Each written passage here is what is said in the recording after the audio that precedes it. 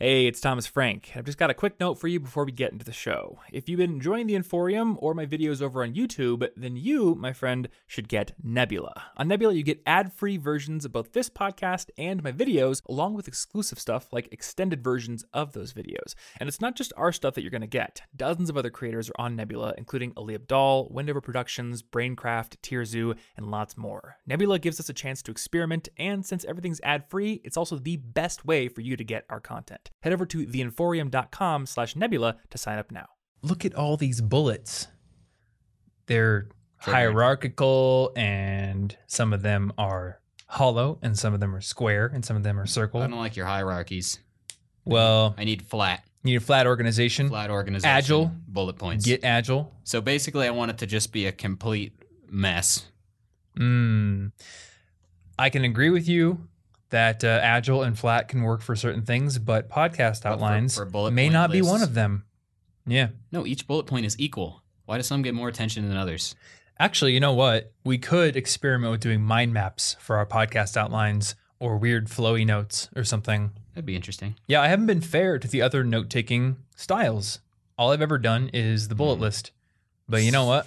Psychocartography. That's what I'm going to call that. Psychocartography. Mind mapping. That's actually a way cooler name for that. Sorry, Tony Buzan, but psychocartography is what I'm calling it from now on. I bet you I could start using that term and like build some weird product around it. Yeah, I mean, it makes sense. Is it not? Did you just Google it or something? No, I just made that up. Oh, all right. I just Googled psycho as a prefix to make sure that it worked in general for just mental, and it does. I think it should. Mental cartography, psychocartography. That sounds awesome. That does. That sounds really cool. I'm surprised at myself. We're going to try the I didn't think psychocartography it was gonna method. work. Yeah, we're definitely using that. Psychocartography. So I heard that you impulsively went out last night and bought yourself a pull-up bar. I did. That is very relevant to what we're talking about It today. is very relevant. And I also heard that it didn't work with your door. No. So how did you fix that problem? Well, so I went out to Target, got myself this default pull-up bar. It's whatever the Target exercise brand is, but you can get similar things on Amazon. And it's built for 32-inch door frames. My door frame is 36 inches. So what happened was it's very, very narrowly not going to give me any leverage on the door frame, and I will swing through and die if I try to use it. That sounds fine. So this morning, I took in a series of 3 trips to Home Depot, because that's how you know it was some sort of DIY project, is you had to go at least 3 times. And Well, duh.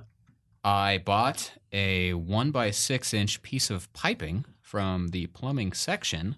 I wrapped a nice grippy tape around it, and then I wrapped extra tape around the edge so that it would have padding. I took off the padding of the side of the default handle, put the tube over it, and now it fits wonderfully in my door frame. So you're saying you put the piping in one side and it's a your little pull-up off-center bar is because I off-center. only wanted to buy it, but it doesn't matter because my door frame's big. That's the point. So I have plenty of room. I am ideologically against this. Then buy 2 5-inch pipes. I will probably do that if I do this. I don't think I could have it off-center. I think it kind of looks cool off-center. Where is your Zen now? I'm looking on Amazon because I don't want to What do you mean, repeat where's your my mistake. Zen? My Zen is in accepting that not all things can be perfect. That's ridiculous. Everything has to be perfect. And now I'm going to see if I can buy one that is hey, this one says 38. Oh, you can. I just didn't want to. Okay. Did you actually look up other ones before that? Yeah, but I wanted it now. I wanted it now. So the reason that I That's not very impulsively Zen. bought one was because pull-ups are my very favorite exercise, and having a pull-up bar is something I've missed for years Yeah. and is absolutely going to make me exercise 1,000 times better and have fun doing it, because for some reason I enjoy pull-ups. All right. Well, given those benefits, I suppose I can accept your terrifying lack of symmetry and centeredness with your pull-up bar. But I will be getting one that's big enough for the door frames. Yeah, but Yeah, didn't even think about the fact that our doors were that I wide. just wanted it from Target, and I was like, I don't want to return this and then buy another one and then wait a few days and then hope that works and then be annoyed when I could just walk to Home Depot and like buy a pipe. Yeah, for that makes sense. $3. Anyway, Yeah. so that's pretty much a good intro to what we're going to talk about today. We are going back to, and actually I should ask you, Martin, do you listen to The Roots? The roots? Yeah. Yeah, because we're Duh. going back to the roots Duh. today. The very first episode I ever did on this podcast was called Hacking Fitness in College. And that was so long ago that I don't even remember what I talked about. That was January 2013. Don't say those numbers to me. So, was that a full 4 years ago? Don't. January 2014, Yes. 2015, 2016. Yeah, Don't say that. that was 4.5 years. We've been doing That's this a whole podcast. college. We've been doing this podcast for 4.5 years. Wait, really? I Yeah. didn't think about that. We've been doing last this part. podcast for longer than a college career Fancy. or a college 4-year education, which is very weird to me. I don't like that. We graduated from podcast college. Oh, does that mean we're in the podcast real world now? No, we're in grad school. Oh, okay. Every episode since January has been podcast grad school. Yeah. Well, we certainly started out with like some much less formal episodes. Well, yeah, those were like the podcasting 101 episodes. Oh. But And then we're going to get our podcast doctorate. you've never been in grad school, have you? No. I don't think you go to 101 classes in grad school. I think you just kind of I mean, do like, a bunch of work. I mean, like the very, very, very old ones were the 101s. Oh, yeah. Yeah, you mean the ones that I don't even want to listen to anymore? Yeah, the ones that I don't want to look at. That's because that's your intro class. The ones where I And did you like didn't know what you're doing yet. cringy BioShock references where I overlaid like a vinyl scratching violin sound and a phonograph static noise. Huh. Yeah, I suppose that's exactly what I I mean. used to do a really weird, like, I would try to do one weird joke per episode, just, I don't know, to flex the creative muscles a bit. But some of them turned out, well, let's just say better than others. Uh-huh. Yeah, that's Yeah. putting a nice little spin on it. Fair? Anyway, so that first episode was Hacking Fitness in College. What I want to talk about today is specifically how do you create an exercise routine and then stick to it. So for those of you who are either not really working out or exercising in any way right now and you want to do it, or if you have had trouble sticking to an exercise routine in the past, as I have many, many, many times, we're going to go through some things that I think will be helpful for you. And I want to start with you because you very clearly said in our big friend group the other night that you like were not going to the gym for a long time, but you've started exercising ever since we moved to Denver. Yeah. So what have you done to build that routine? And what are you doing? Well, I'm starting small, and that's good for me. Basically, I was picking a few things, exercises that I like. So I like, and it's easy to do, push-ups and pull-ups now that I have my pull-up bar, which is a game changer, and like crunches and side planks, and lots of body weight exercise and using the staircases to just walk upstairs a long way every day. And the reason that I'm going with these things, even though maybe going and benching some stuff in the gym would arguably help faster, is because I feel a lot of resistance toward that idea and hate going to the gym when other people are around. And if I put it off and I'm like, yeah, well, maybe nobody's going to be there at this hour, then what's going to happen is inevitably it'll become too late in the day or something will happen, and then I just won't do it. So I'd rather start building the habit first and improve the habit later. Interesting. So one of your forms of resistance to going to the gym is that you don't want other people to be there? No, I don't like working out around other people. Okay. Do you have like a reason for that, or you just like emotionally don't, from some like primal level you don't understand? I just feel more comfortable doing it in my own apartment.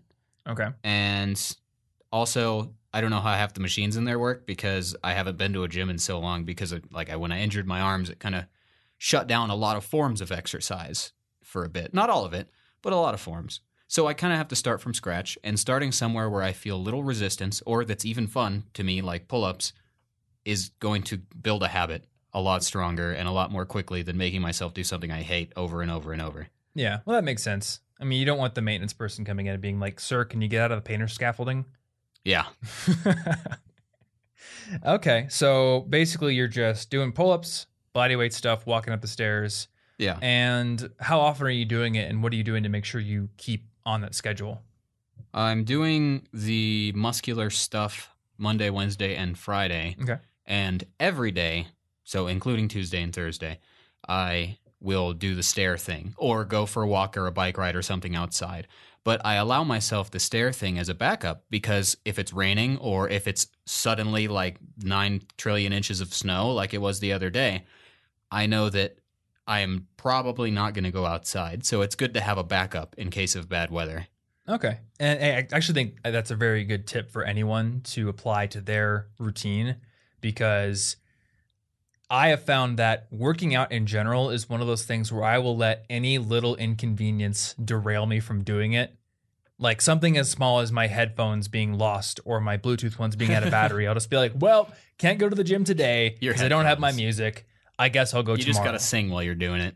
There we go. In the gym. Yeah. I'm just, well, the kind of music I listen to, you mean I would just be screaming. Yeah. Like I'm just screaming Bullet for My Valentine or something while I'm on the bench. Well, people are like, that guy is deranged. It helps you put in more force, right? That's what they do in like karate. So you you should be stronger if you're trying to do screamo while you're doing it. I used to do competitive powerlifting with my dad and his friends. Like we'd go to tournaments when I was a kid. And my preferred form of getting psyched up for a lift was to have my brother smack me in the face as hard as he could. Oh. And that probably explains a lot about me. You see, I feel resistance to that, so I probably wouldn't include that part into my habits. I'm just imagining you like doing some Zen meditation before going and doing a lift. Oh, yeah. But my dad and his friends, they'd buy these little bottles of ammonia crystals. It was called Nose Torque. And basically, like, powerlifting people are insane. Let me just put that up front. Uh-huh. You pop open the bottle. You just, like, take a little whiff. Mm-hmm. It's horrible. It makes your head pretty much explode. And then you yell real loud for a couple seconds. And then you go over there and you do your lift. Is this some sort of drugged up Dragon Ball Z thing? Pretty much. I don't understand weightlifters. This is like powerlifting's form of DBZ style charging up. I guess that's cool. And you go over there and you knock out your lift, and you're probably wearing some sort of ridiculous like spandex suit that makes your arms stick out. I don't get powerlifting. A lot of it, like, it's insane to me. The things that these people will do to just get a little bit more out of their bench or squat or deadlift, I don't know. Personally, I'm like, whatever I can lift, like wearing no shirt or just a t-shirt, that's how much I can lift. I don't need some ridiculous denim shirt that's 15 sizes too small to keep my bones together. And I don't need to be sniffing ammonia crystals. But anyway, all that to say, I'm not going to be screaming my death metal or metalcore in the gym. I need my headphones. Yeah. Which has led me to adopt certain habits to make sure that I don't fall off of the track with my routine. So I will make sure if my headphones get like anywhere near even 5 hours left of battery, I put them on the charger. And part of my routine every night before I go to bed is to fill up my water bottle and make sure that whatever gym resources I need for the next day are packed and ready to go. So I can just wake up, get my clothes on, do my meditation, and then get down to the gym or go do my cardio with no hiccups. So it's already packed. You're not like, where did I put that? And then you waste 10 minutes and then it's too late for your schedule. Or yeah, exactly. It's already done when you wake up. My gym clothes are in the closet, so I wake up, like my gym shorts are there. I wear the t-shirt from the day before because I always shower after the gym, so I figured just use that last t-shirt. And then by the door, I've got my little backpack, which has my Bluetooth headphones in it, has my water bottle already in it, ready to go. And it's also got my armband, so if I want to jog, I can get that thing too. Oh, yeah. I am still waiting for the day that an Apple Watch can stream Spotify to itself without an iPhone.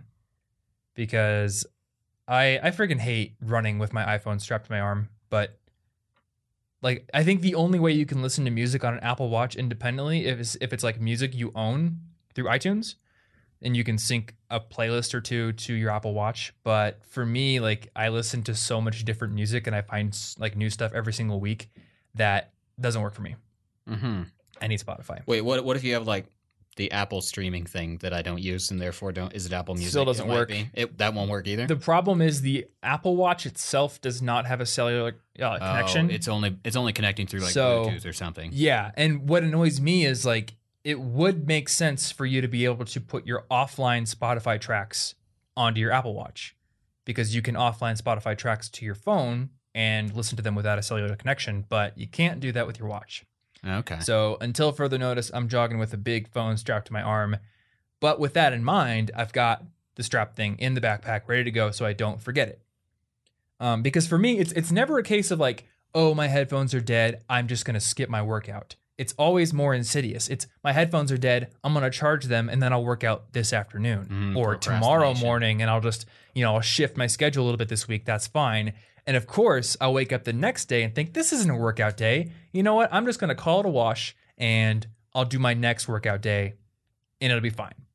Yeah. And what I've realized is if I do that, that derails me and that makes like a failed week. And then I will kind of like, that's the model that sets the tone going forward. So with last week being my first like real week with no moving in crap to deal with, I was like, I am going to stick to my workout regimen that I set out for myself and make sure that I do every single day without fail, because I know it's going to set the tone for every week going forward. And that's what I did. And this week so far, it's Monday, but I'm successfully on track for another perfect week. So I think that that's very important, at least for me, for keeping that routine. So I guess people probably want to know what my routine is since you talked about what your routine is. So currently, I am actually following a similar schedule to what you're doing. Monday, Wednesday, Friday is my lifting days, and then Tuesday and Thursday are cardio days. So what I do after I wake up, I drink half a bottle of water and feed the cat. I meditate for 5 minutes. And then Monday is like my bench day. So I'll go down. Our apartment gym doesn't really have a ton of great benching equipment, so I just do dumbbell press these days. But I'll do that and a few other exercises. Wednesday is leg day, so I'll do squats and calf press and what are those called? Where you like step forward. Oh, Like lunges. Yeah, lunges, and then some other things. And then Friday used to be deadlifting day. Our new gym has no deadlifting equipment. So I just do like overhead presses and then a bunch of other things. And every single time I do also do some form of pull-ups or chin-ups because like you, I love doing pull-ups. Yeah. They're just great. fun. I don't know why. I don't know why either.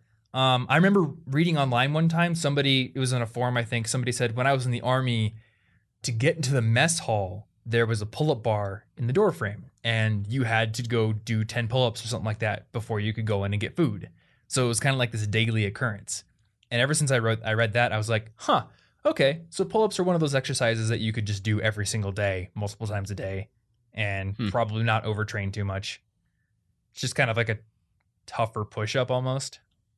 Yeah. And you can do push-ups every day too. I don't know which It's not muscles the either affect. same. I think pull-ups affect a whole lot. They might affect a little bit more than push-ups, like in your back. I'm not sure. There's a lot more back muscles involved, but at least what I've been told by trainers is like if you want to get good at pull-ups, one thing you can do is push-ups, and that will train at least some of the muscles that are involved. Yeah. As well as doing like cable pull-downs on one of those machines if you have access to one. Oh, yeah. And then aren't you doing something that trains pull-ups as well? I was until I got my pull-up bar set up this morning, and now I will do pull-ups. But so there are some alternatives if you happen to like pull-ups or you can't do them or something that are a little easier. And the one that I had been using, because like I said, I don't like going to the gym, was go out on a deck. I was using a pillowcase, which maybe wasn't the smartest, but you can use like a long towel or something. I was just lazy and risky. Yeah. And you wrap it around the banister and you kind of hold it. You put your feet by the banister, whatever you're holding it against. You lean back, holding onto the cloth, and then pull yourself up at an angle. So this is working out a lot of the same muscles, and it's not as intense, so you can probably get more repetitions in there. But it's similar, and all it requires is a banister of some form. And I think I've seen some people like wrap it around a door from the door frame or something and do weird stuff. I don't know. It's an alternative that I've seen. It's very flexible. And I'm guessing like the longer your towel is, the more intense you can make it. I would imagine, yeah. Because I'm guessing if you're you leaning like back farther. Yeah, if you had a really short towel, you really wouldn't be leaning back that far at all. No. Right? Yeah, and it's not as effective as a pull-up, but it is working out in kind of a similar way. So I was just doing that with more repetitions rather than say, oh, I'll go to the gym and do that. And then every single morning go, I don't want to go to the gym to do that. I'll just do these other exercises instead. And I might as well just be honest with myself. What's going to make me do what I say I'm going to do? Yeah. That's what I want to do.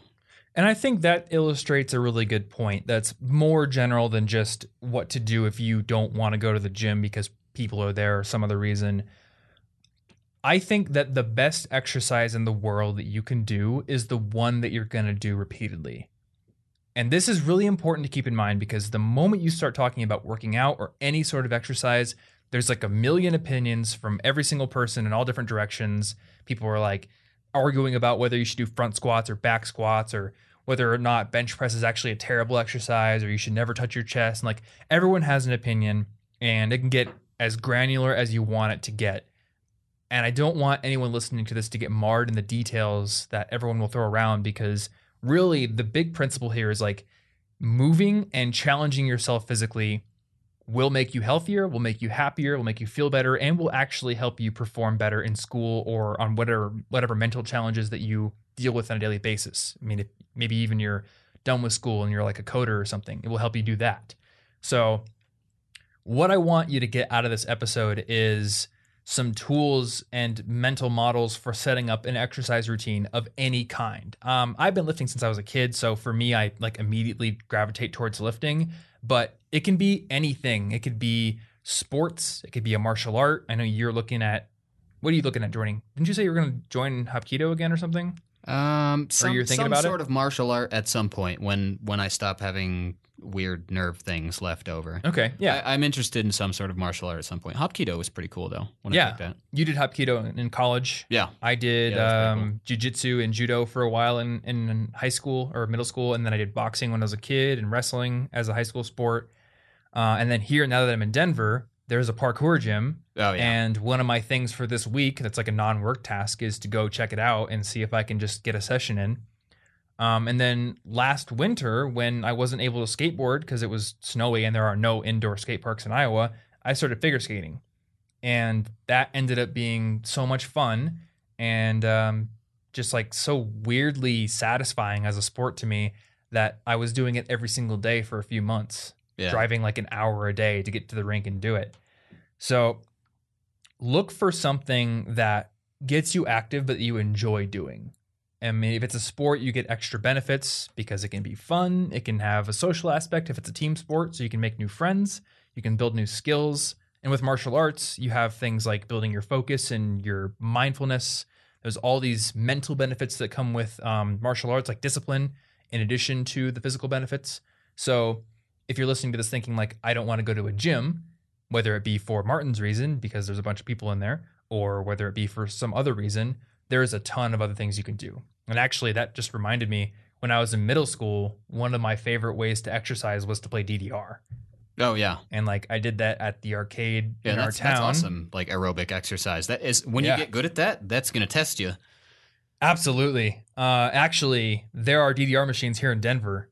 So I had the very long break because there's basically no DDR to be played in Iowa.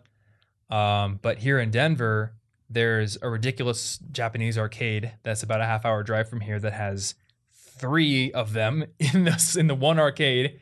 And then there's Dave & Buster's about a mile down the road that has its own. It's an older one, but it works. So I can go there and play it whenever I want, pretty much.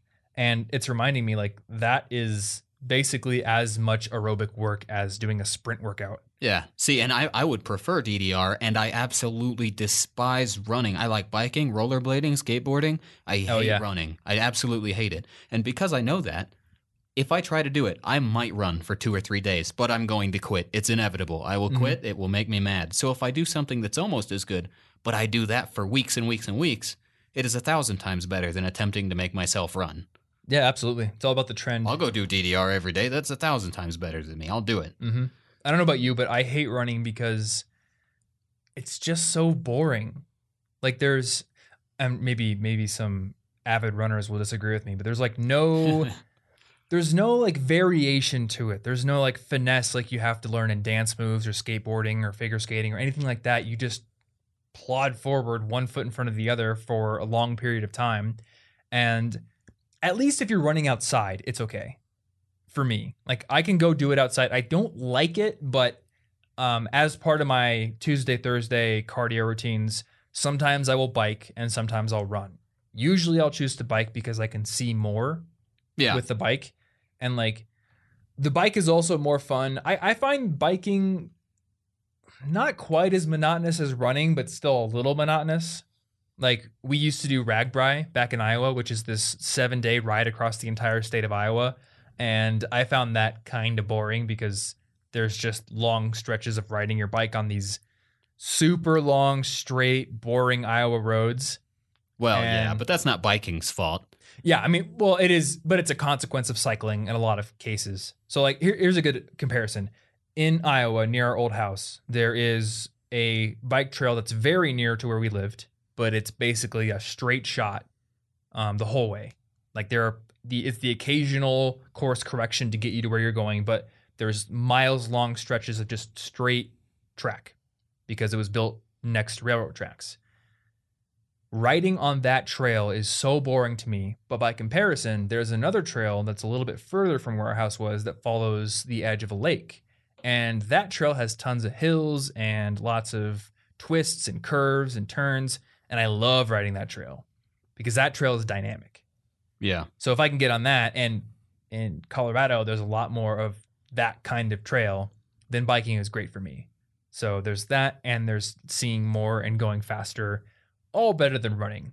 But occasionally I'll run because I know that, at least I guess my goal with fitness is to be very well-rounded. So I want to be able to run in addition to bike as well.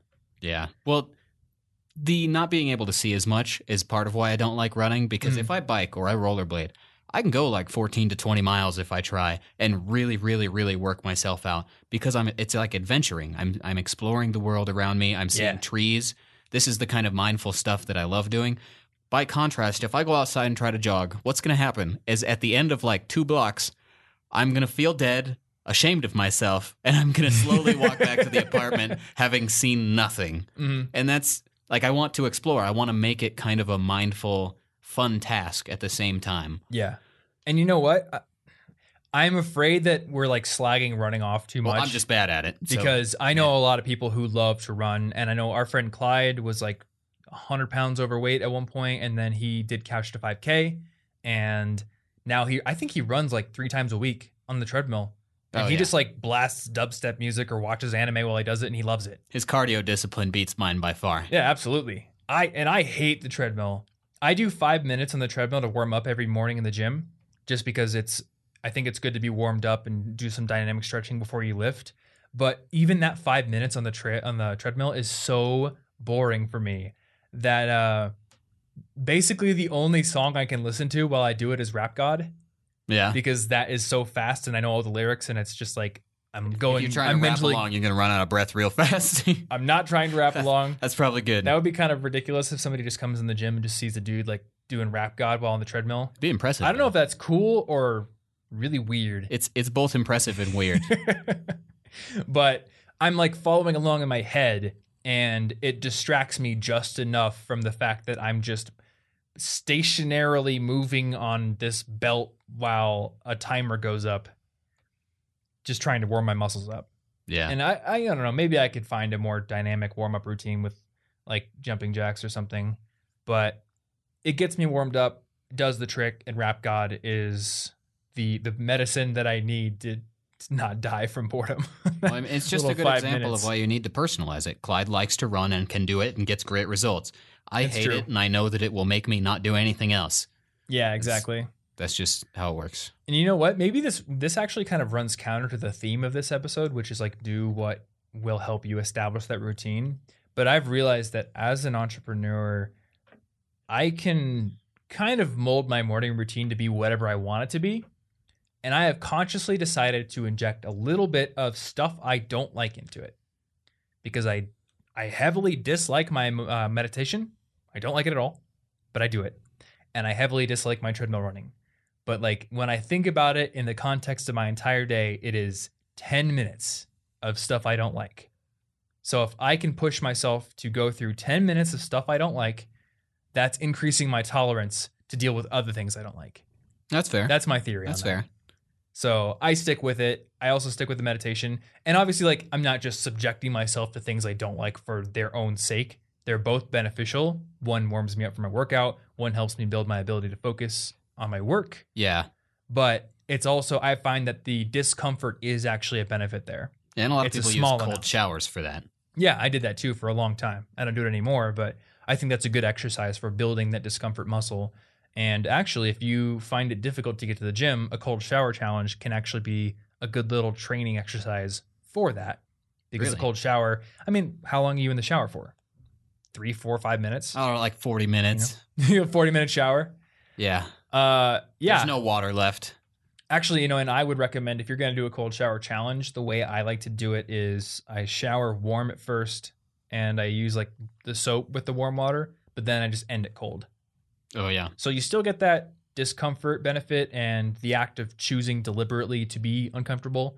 And I actually find that showering cold at the end makes you feel pretty good when you get out of the shower. Interesting. Mm-hmm. And I never felt quite clean enough when I showered only cold. So I think the warm then cold method is much better. But anyway, I wanted to lay out some specific tips for starting and then keeping up your routine. So like you said, to get started, start small. Because you're probably going to see people who have a ridiculous routine, or you're going to see people who lay out their like 2-hour workout schedule online and they'll post pictures of their results and you'll think, man, I should just do that to get those results. But you have to realize those people have worked up to doing that much. And if you try to start with that crazy of a routine and just slot it into everything else you're doing, you're probably going to fail within a week. So instead, find something that, number one, is manageable, and hopefully, number two, that you can get some enjoyment from. If it's working out and you don't necessarily like to work out like I do, find some music that keeps you motivated, like the Rap God example, or join a sport. The other thing is, I think you should prioritize the act of showing up over the act of doing the exercises. Because at least in my case, I find the process of putting on my gym clothes and motivating myself to actually get out the door and get downstairs, and this is probably the most important thing, motivating myself to put off the start of my workday and to reject all these thoughts that come up like, hey, you should just not work out today because you have a lot of work to do. You should probably get started now. Yeah, you should check your You're gonna email waste first. that time. Yeah, you should check your email. There might be something important in there. There's always these temptations to rationalize not working out in the name of more productivity, quote unquote. So prioritize the act of showing up in the gym wearing your gym clothes, because once you're there, you've removed yourself from the context of everything else and you've placed yourself into a context where really the only thing you can do is work out or leave. Yeah. And when those are your only choices, you're probably going to work out. You've already put all the effort into getting ready for it, so you might as well carry on with that thing. It's much easier. Yeah. And related to that, try to minimize your friction as much as possible. Like I said, I always make sure that my headphones are charged. I make sure my water bottle is filled up the night before. So that way, when I wake up, there are as few tiny little mini tasks to do before I'm in the gym as is possible. Otherwise, you wake up with a laundry list of things to do to prepare, and you're much more likely to skip.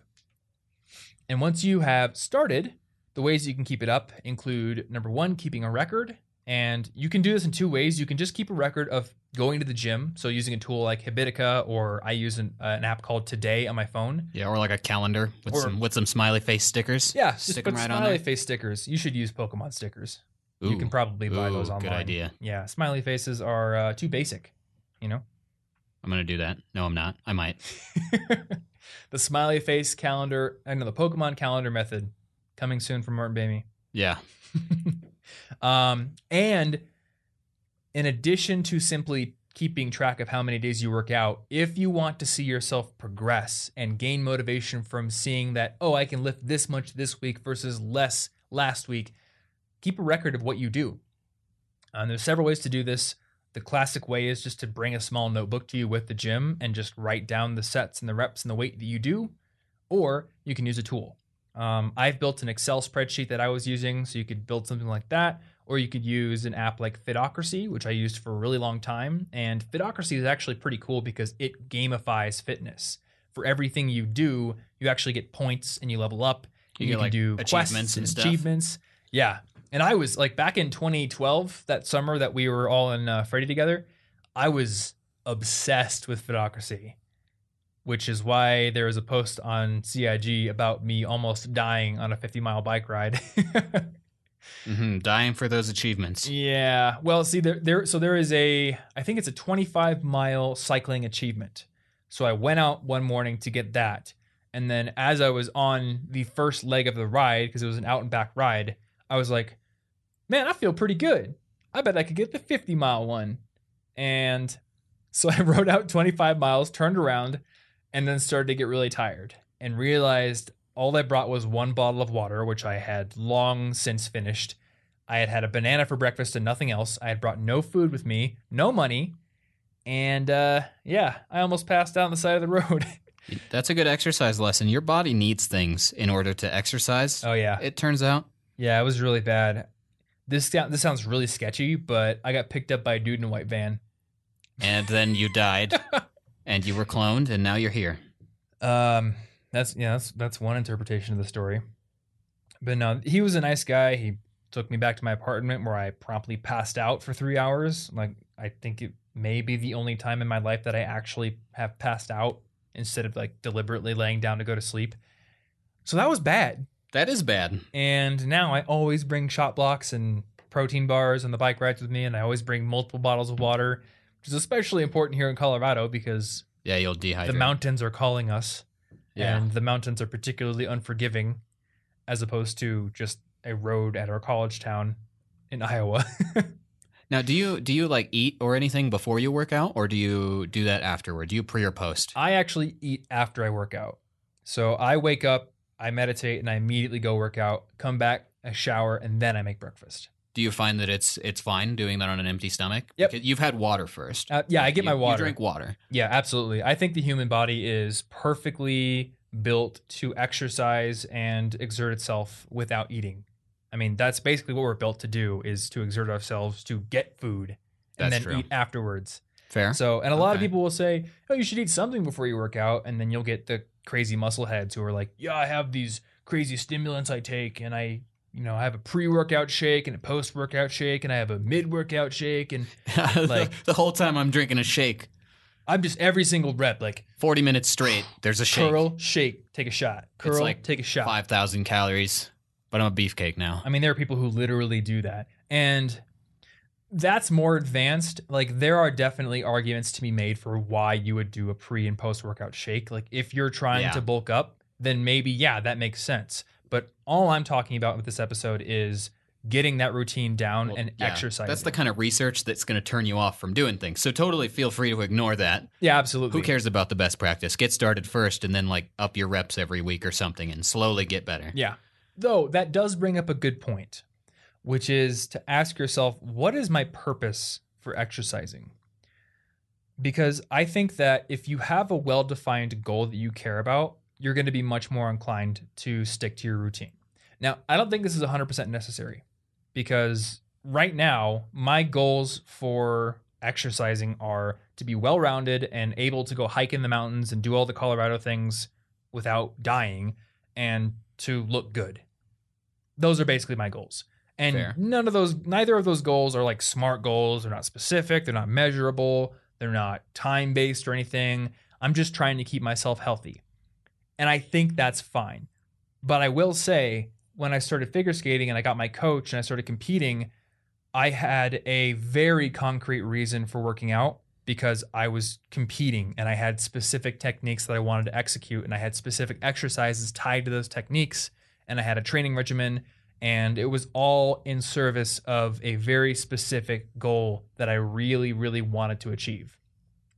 And for that, I needed no Habitica, no habit tracking, no record keeping. I just showed up and I did my workout with intensity, and I didn't skip anything because I knew exactly what putting the effort in was going to give me. So a sport or something like that is actually great because it gives you another external motivator. Yeah, which is why I was saying earlier, if you can find a form of exercise that has like a reason that isn't just the exercise itself, then that gives you a better reason to go do the exercise. So like a sport. Yeah. Or I remember like my friend Matt, he hates exercising for exercising's sake. He hates doing it. And very unfortunately for him, at least in my opinion, he lives in Colorado but doesn't like to hike. Oh. So for him, like, exercising is walking to the coffee shop that he wants to work at for the day because there's a purpose for where he's going. Not just, I'm going to go on a walk just to get a walk in. It's like, no, there's a reason I'm going to go there. I'm going to walk to Whole Foods. I'm going to load up my pack with all the food I buy and walk back. Like, that's the equivalent of doing a ruck march, but there's a purpose to it. So if even sports and martial arts and fun things like DDR don't appeal to you, you can at least start maybe walking to the grocery store with a backpack, or buying some panniers for your bike so you can haul stuff on your bike instead of driving to the grocery store. Or biking to work. Or biking to work. Or school. Yeah. If you can take part of your existing routine and just replace a lazy part of it with an exercisey part of it, then you're going to have some benefits. Like the very end of my workout every day, I walk up the stairs back to my apartment, which is many, many, many floors in the air. And you need to get back to your apartment. So there's a pretty good reason to get up there, because then you're exactly. done. And for me, like, there is a purpose to that, because if I'm going to go out and hike and climb mountains and stuff, then I need to have very good cardio, and I need to be very good at basically walking upstairs and inclines. So for me, doing that once a day is training for going to the mountains, which is something I really, really want to do. So, I mean, I guess there is a goal there, but it's just not super specific. Yeah. So anyway, with that point out of the way, a few more things that you can do to keep up your routine. So we talked about keeping a record of it, making it a habit, and tracking it. Another thing you can do is join a class or a club, because that will basically force you to do that. And I've had several things I've done in the past like that. I was in a lifting class during my last year of college, which basically just meant 3 times a week. In order to not fail that class, I had to show up and lift. And during that class, I was the strongest that I have ever been. And I'm not as strong as I was then now, because I'm not forced to go to a class anymore. And now I'm working out regularly, but I'm not lifting for raw strength right now. Yeah, that's not your purpose, so it's okay. Back then it was. Now it's versatility, so I don't care as much. And we don't have powerlifting equipment in our apartment gym. And you know what? I don't want to go sign up for another gym with better equipment, because for me, that would create more friction to get to the gym. And my life is so busy right now because I'm also trying to put a lot of effort into reading more often and getting videos done and getting these podcasts done, and also making time for my girlfriend and my friends that we've just met here in Colorado. Like, there is very little time for formally working out. So in order to keep that time commitment down, and hence to keep the motivation load down, I'm deciding to use the inferior apartment gym, because it is just a short elevator ride down to, instead of a big ordeal to get to. And I got to say, that was a big reason why I didn't work out quite as regularly back at the house in Ankeny, because it was about a 15-minute drive both ways to get to the gym. Yeah. So, when you're thinking like, man, half an hour of my day just to get to the gym, that sucks. Yeah, and you'll still improve. You'll just improve more slowly. And that's fine. I think we're really impatient by default with a lot of things like this. We want our results now, but you're just going to have to deal with the fact that you're probably not going to gain like 20 pounds of muscle in the next week, unless you are taking something that you're going to regret probably. Synthol injections, bruh. Yeah. Yeah. Get my swole on. But yeah, also, the other thing that the apartment gym has sort of revealed to me once more, when you are presented with limited resources, you tend to get creative. I think creativity is often like a product of necessity. Yeah. So I had a pretty much set in stone routine back when we were going to the old gym in Iowa, because I had every machine that I could ever want. And then I walked into this new gym and I was like, oh no, they don't have a real bench, and they don't have some of the other things I use. Well, instead of going and paying more money and just throwing more resources at keeping the old routine, I was like, I'm just going to work with what I have. And over the past couple of weeks, I've modified my routine to basically be just as good for me, but it has a few different exercises in it. I'm doing more body weight stuff, focusing on abdominals more, and it's working out. Yeah, because there are plenty of exercises that target each specific group of muscles. So if you're like, I can't do pull-ups at all, regardless of there are no parks around me with jungle gyms. I can't do that weird banister thing that I was talking about earlier. No pull-up bar. Well, what do? I don't know, Google what muscles do pull-ups target, and then figure out what other exercises target those muscles that you can do. You don't have to do one specific exercise. I'll give you a couple of recommendations for this. Number one, my friend Steve Cam runs a site called Nerd Fitness. It's at nerdfitness.com, and it is probably the number one recommendation I could give you if you want to start learning more about how to work out, and if you want to have a community of people to keep you active and accountable. I love Nerd Fitness so much, but he's got a couple of body weight workout posts on there. So even if you have literally no access to gym equipment, you could start doing a bodyweight workout. No, that's awesome. You can also Google street workout, and you can see like what do people who have basically only access to like jungle gym equipment on the street, what do they do? And then if you do have access to a gym, but maybe you have like limited machines or you don't have free weights or something like that, the Fitocracy app and another app that I've used called Fitness Buddy both have really extensive databases of exercises that you can search for by muscle group. So if you're thinking, I want to train my triceps, but I don't have one of those cable tricep machines, you can just put the tricep category into one of those apps and you can see, oh, I can do skull crushers, or I can do close grip bench press, or I can do diamond push-ups or anything like that. Yeah. You have like a lot of different options. It's just that I found that people who are novice lifters haven't been exposed to very many exercises, so they'll stick to what they learn early on and tend to not branch out. So use your limitations as something to spur your creativity and to spur your trying new things. Also, I think it can be very useful to get a gym buddy. So if you can find somebody who will keep you accountable and who can show up and work out with you, then that can be really helpful. I actually met a guy on Reddit one year who happened to go to Iowa State, and we became gym buddies for like 3 months. It was pretty cool. Yeah. So, and he really pushed me actually. I'll mention that so sometimes when I'm working out on my own and I don't have a specific goal, I'll kind of just like rest on my laurels a little bit, where I'll just do the same weights. Like, oh, I curl 35s. I'll just, I've been curling 35s for years and I haven't really been pushing myself in that domain.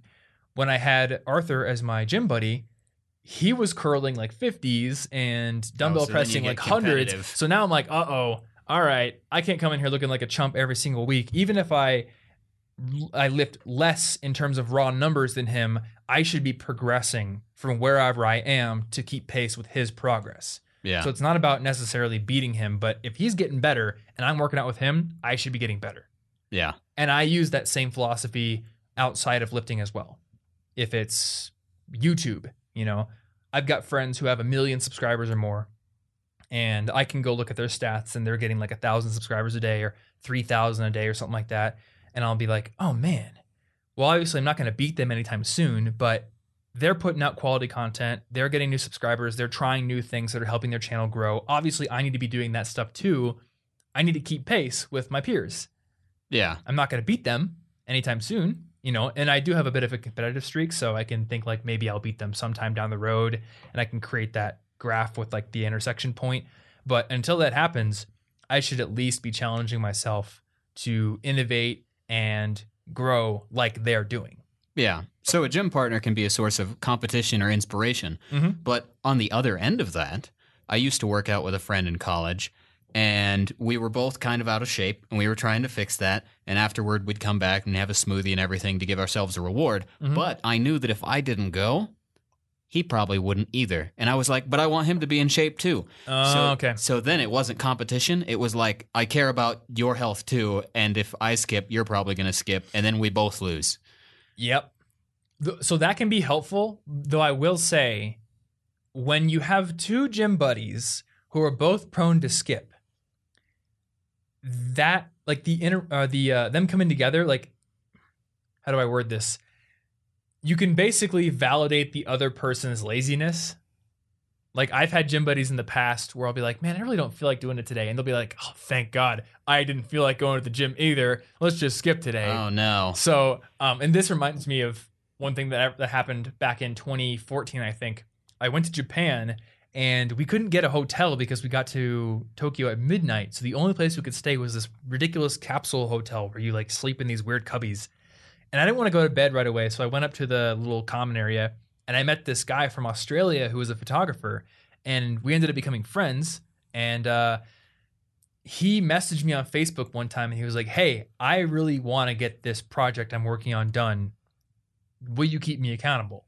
And I was like, sure. And I also have this big article I'm writing. So how about we say, if I don't do my article in 30 days, I'll pay you $100. And if you don't do your thing in 30 days, you'll pay me $100. So we'll keep each other accountable. What happened was neither of us got it done. And then you don't have to pay anything. Well, looks like neither of us has to pay. Ooh, that is a danger. If you have a gym buddy who like is as prone to laziness as you are, and maybe you're not super gung-ho about working out and like you need the motivation, feel free to work out with that person, but also find an alternative method of keeping yourself accountable. Maybe you have a second person who you don't necessarily work out with, but you do have to report to, or maybe you've made a bet with them or something. Just find something that will bind you to your commitment. Yeah, that makes sense. I was invested in their health, so I was like, I want them to work out, but I Yeah. could see how you could easily just be like, well, we're both friends. We both won't judge each other if we just go eat ice cream instead. Yeah, it happens all the time. And on that note, I would highly recommend going and listening to my interview with Steve Cam back at episode 92, I think, because we talked a lot about this whole issue of motivation and binding yourself, pre-committing, stuff like that. And I think it's really important to nail that aspect of it if you really want to keep your routine, especially if you're working out with somebody who is prone to skip. So the last thing I wanted to talk about, I guess I had two more things I wanted to cover. Number one, what do you do if you have a limitation? And I think this is something that you have thought about a lot more than me, because you've dealt with an injury like for a literal long time. physical limitation? Yeah, so if you've got a physical limitation, we've already talked about what to do if you have like very little access to gym equipment, or Yeah. if you just hate lifting, you can go find something else. What do you do about an injury that you're Okay. dealing with? So luckily, because I've recovered a whole lot, I haven't had to talk about this a whole lot. It hasn't been that relevant lately. But a couple years ago, I totally messed up my nerves and my muscles in my arms. And for 2 years, and still now, I still have some effects from it that prevent my maximum capacity. Mhm. But for a while, I couldn't even like close and open a fist on certain days. Yeah. So obviously, that meant that I could not get swole. I couldn't do as many workouts as I could before when injured, and that happens from time to time. But the answer is not exercising, because exercising is good for your body, and actually, in some cases, and at least for me, can help speed up the recovery process. If you're staying healthy physically too, it's gonna help recover the other things. Yeah. So what I did for that was I couldn't work out much on the things that were injured. I couldn't do push-ups. That was really bad on my wrist. And I suppose also you can do push-ups on 2 dumbbells so that your wrists stay straight and you grip yeah. the dumbbells. And that's actually a little better if your wrists are sensitive. You got carpal tunnel or something. Yeah, Anna had a cyst in her wrist, Oh, yeah. which is rhymed.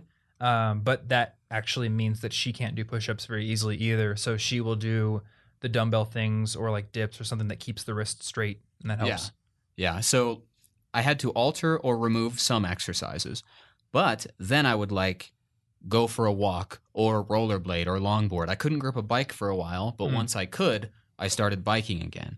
And just finding whatever you can do that's going to keep you somewhat active. If you're not going to put on a lot of muscle mass this year because you're injured or ever, I don't know, maybe that's just life. But you can probably do something to maintain health. Mhm. So what I did was I basically started with what I could do, which was going for a walk or even jogging a few times because I was so limited in other areas. I had to do something I hated.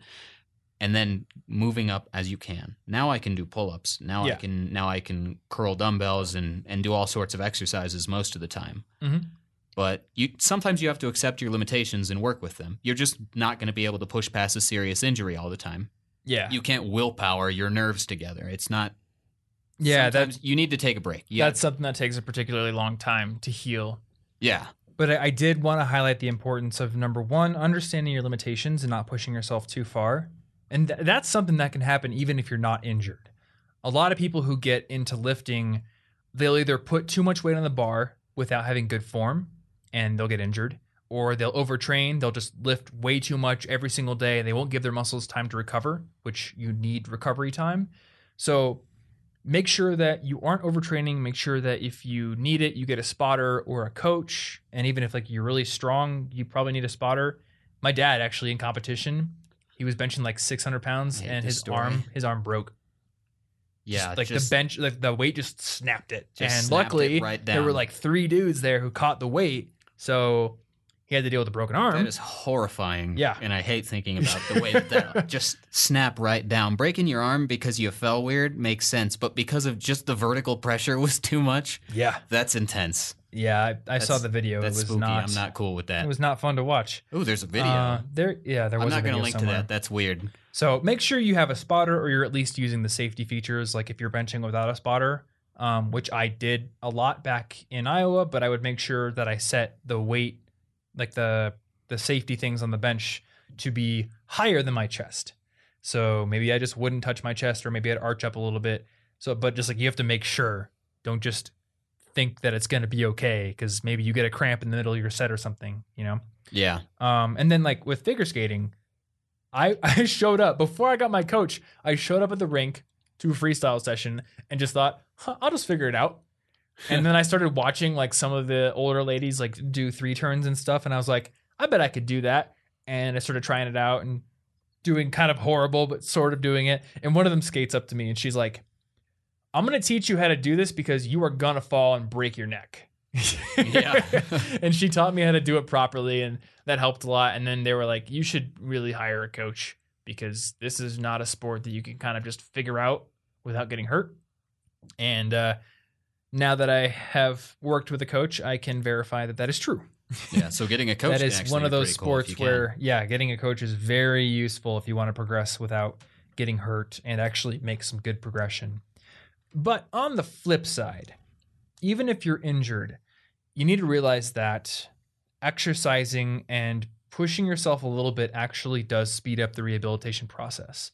And a lot of people will deal with injuries for far longer than they need to, because they assume that the best way to recover from that injury is just to rest and never to work the muscles. But you have to realize that the human body, in like almost every aspect, is a use it or lose it thing. So a couple of stories I can tell you about this. Number one, my uncle, also being a ridiculous powerlifting guy like my dad, family? Pretty much.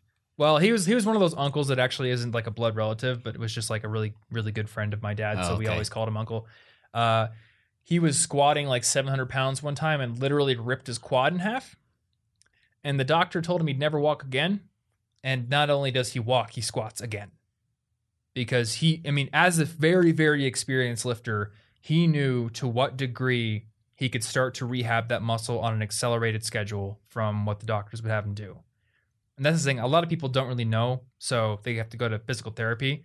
But even with physical therapy, if you read The Power of Habit, one of the things they talk about in The Power of Habit is how a lot of people who go through knee replacement surgeries never fully recover.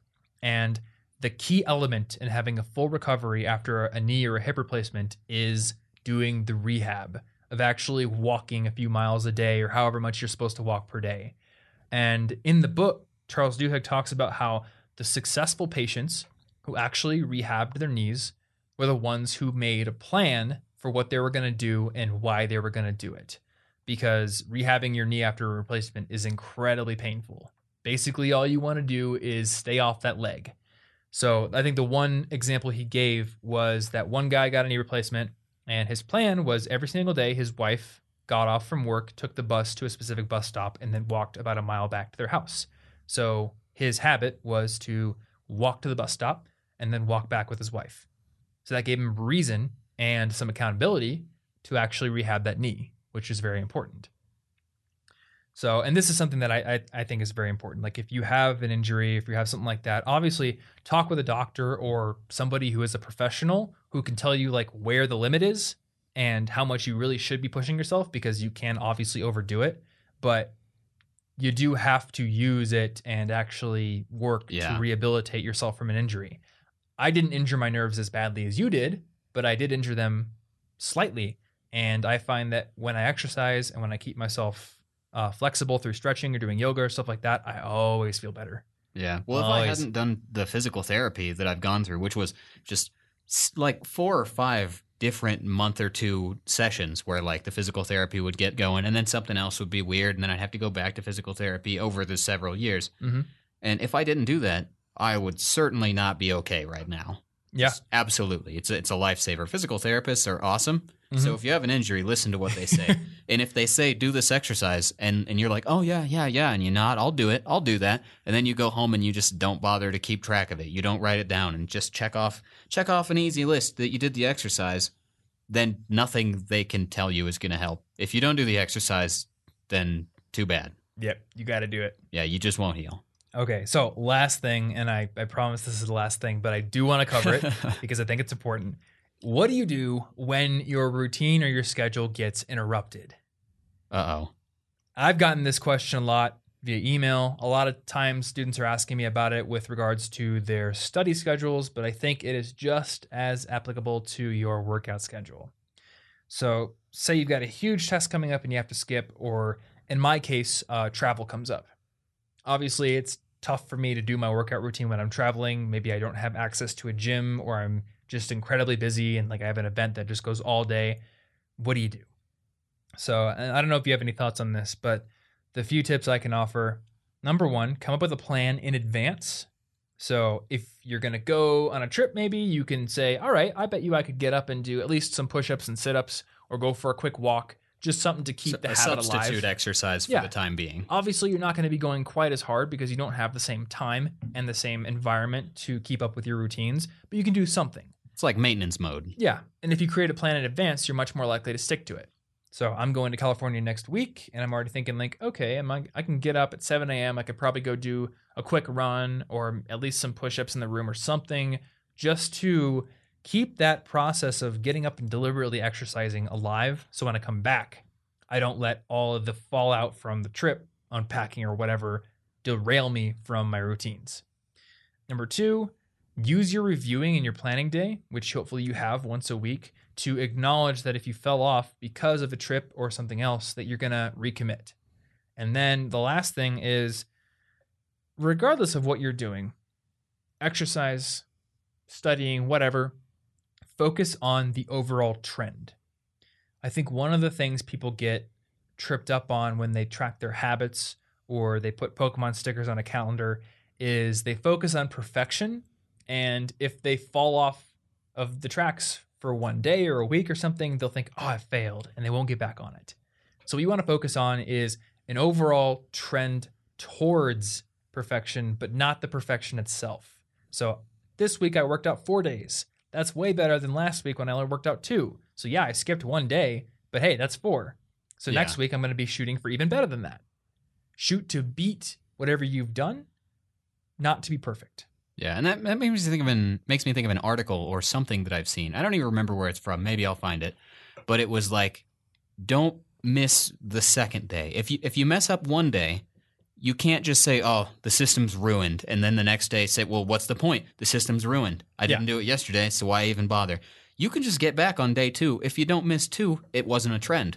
It was just a tiny little thing. That's not a trend. There's no pattern there. It's a single day. Exactly. Yep. And maybe you have to miss more than that for a vacation or something, but a substitute maintenance mode exercise or really anything, just a tiny version of it to keep the mental habit alive, even if the results can't stay, is going to be better. But if you miss day 2, you've created a trend, which is easy for you to then say, well, the whole system doesn't work. Look at this trend. I stopped doing it.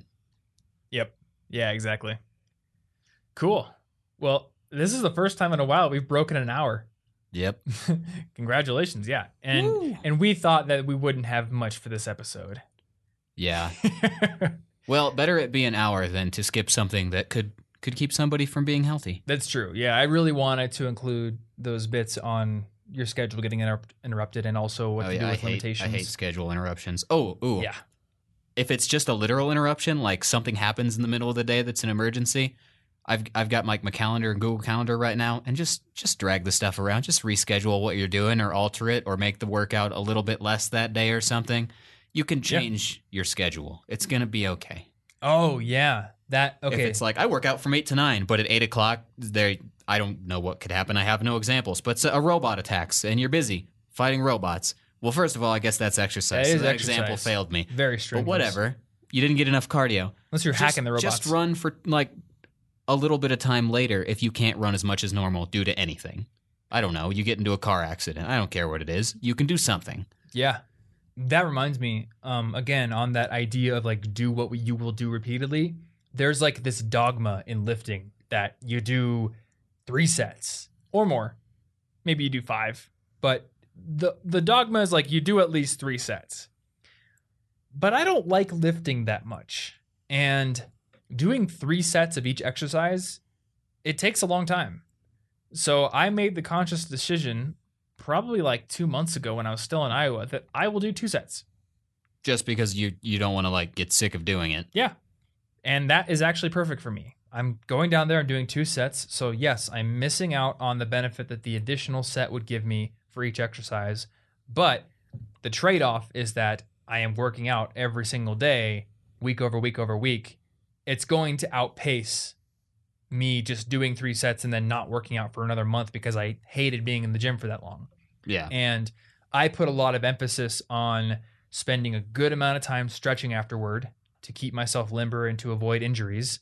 I put emphasis on warming up properly before I work out and doing a dynamic stretching routine before I even start lifting. So all the stuff surrounding my actual sets takes about 20 minutes. So if I'm spending 20 minutes on that and then an extra 20 minutes on my two rotations, that's 45 minutes pretty much that I'm in the gym. And that's basically all the time I want to spend at the gym. Yeah. So I've accepted you don't have 45 like a 2-hour minutes schedule. Yeah. So 45 minutes 3 times a week is much better than an hour once and then I hate it and then I fall off the tracks. So yeah, I will leave you with that. Hopefully you guys found this episode helpful, and you can find the show notes over at cigpodcast.com/158. There you'll find links to some of the articles on CIG that we talked about, also some links to Nerd Fitness, to Fitocracy, some of the other apps for tracking your workouts if you want to do that. And you'll also find a link to rate and review this show on iTunes. And that is a great way to support this show because it helps to bump our show up the rankings in iTunes, which helps more people see it. So if you want to support the show, that is a great way to do it. And we highly appreciate every single review we get. Thank you if you choose to do that. You can also find our favorite resources for improving your education, your productivity, your career prospects, and your personal finances over at collegeinfogeek.com/resources. So definitely check that out. We're going to be adding some new stuff to the books page pretty soon. And I think that's about it. So thanks once again for listening, and we will see you in next week's episode. Stay cute.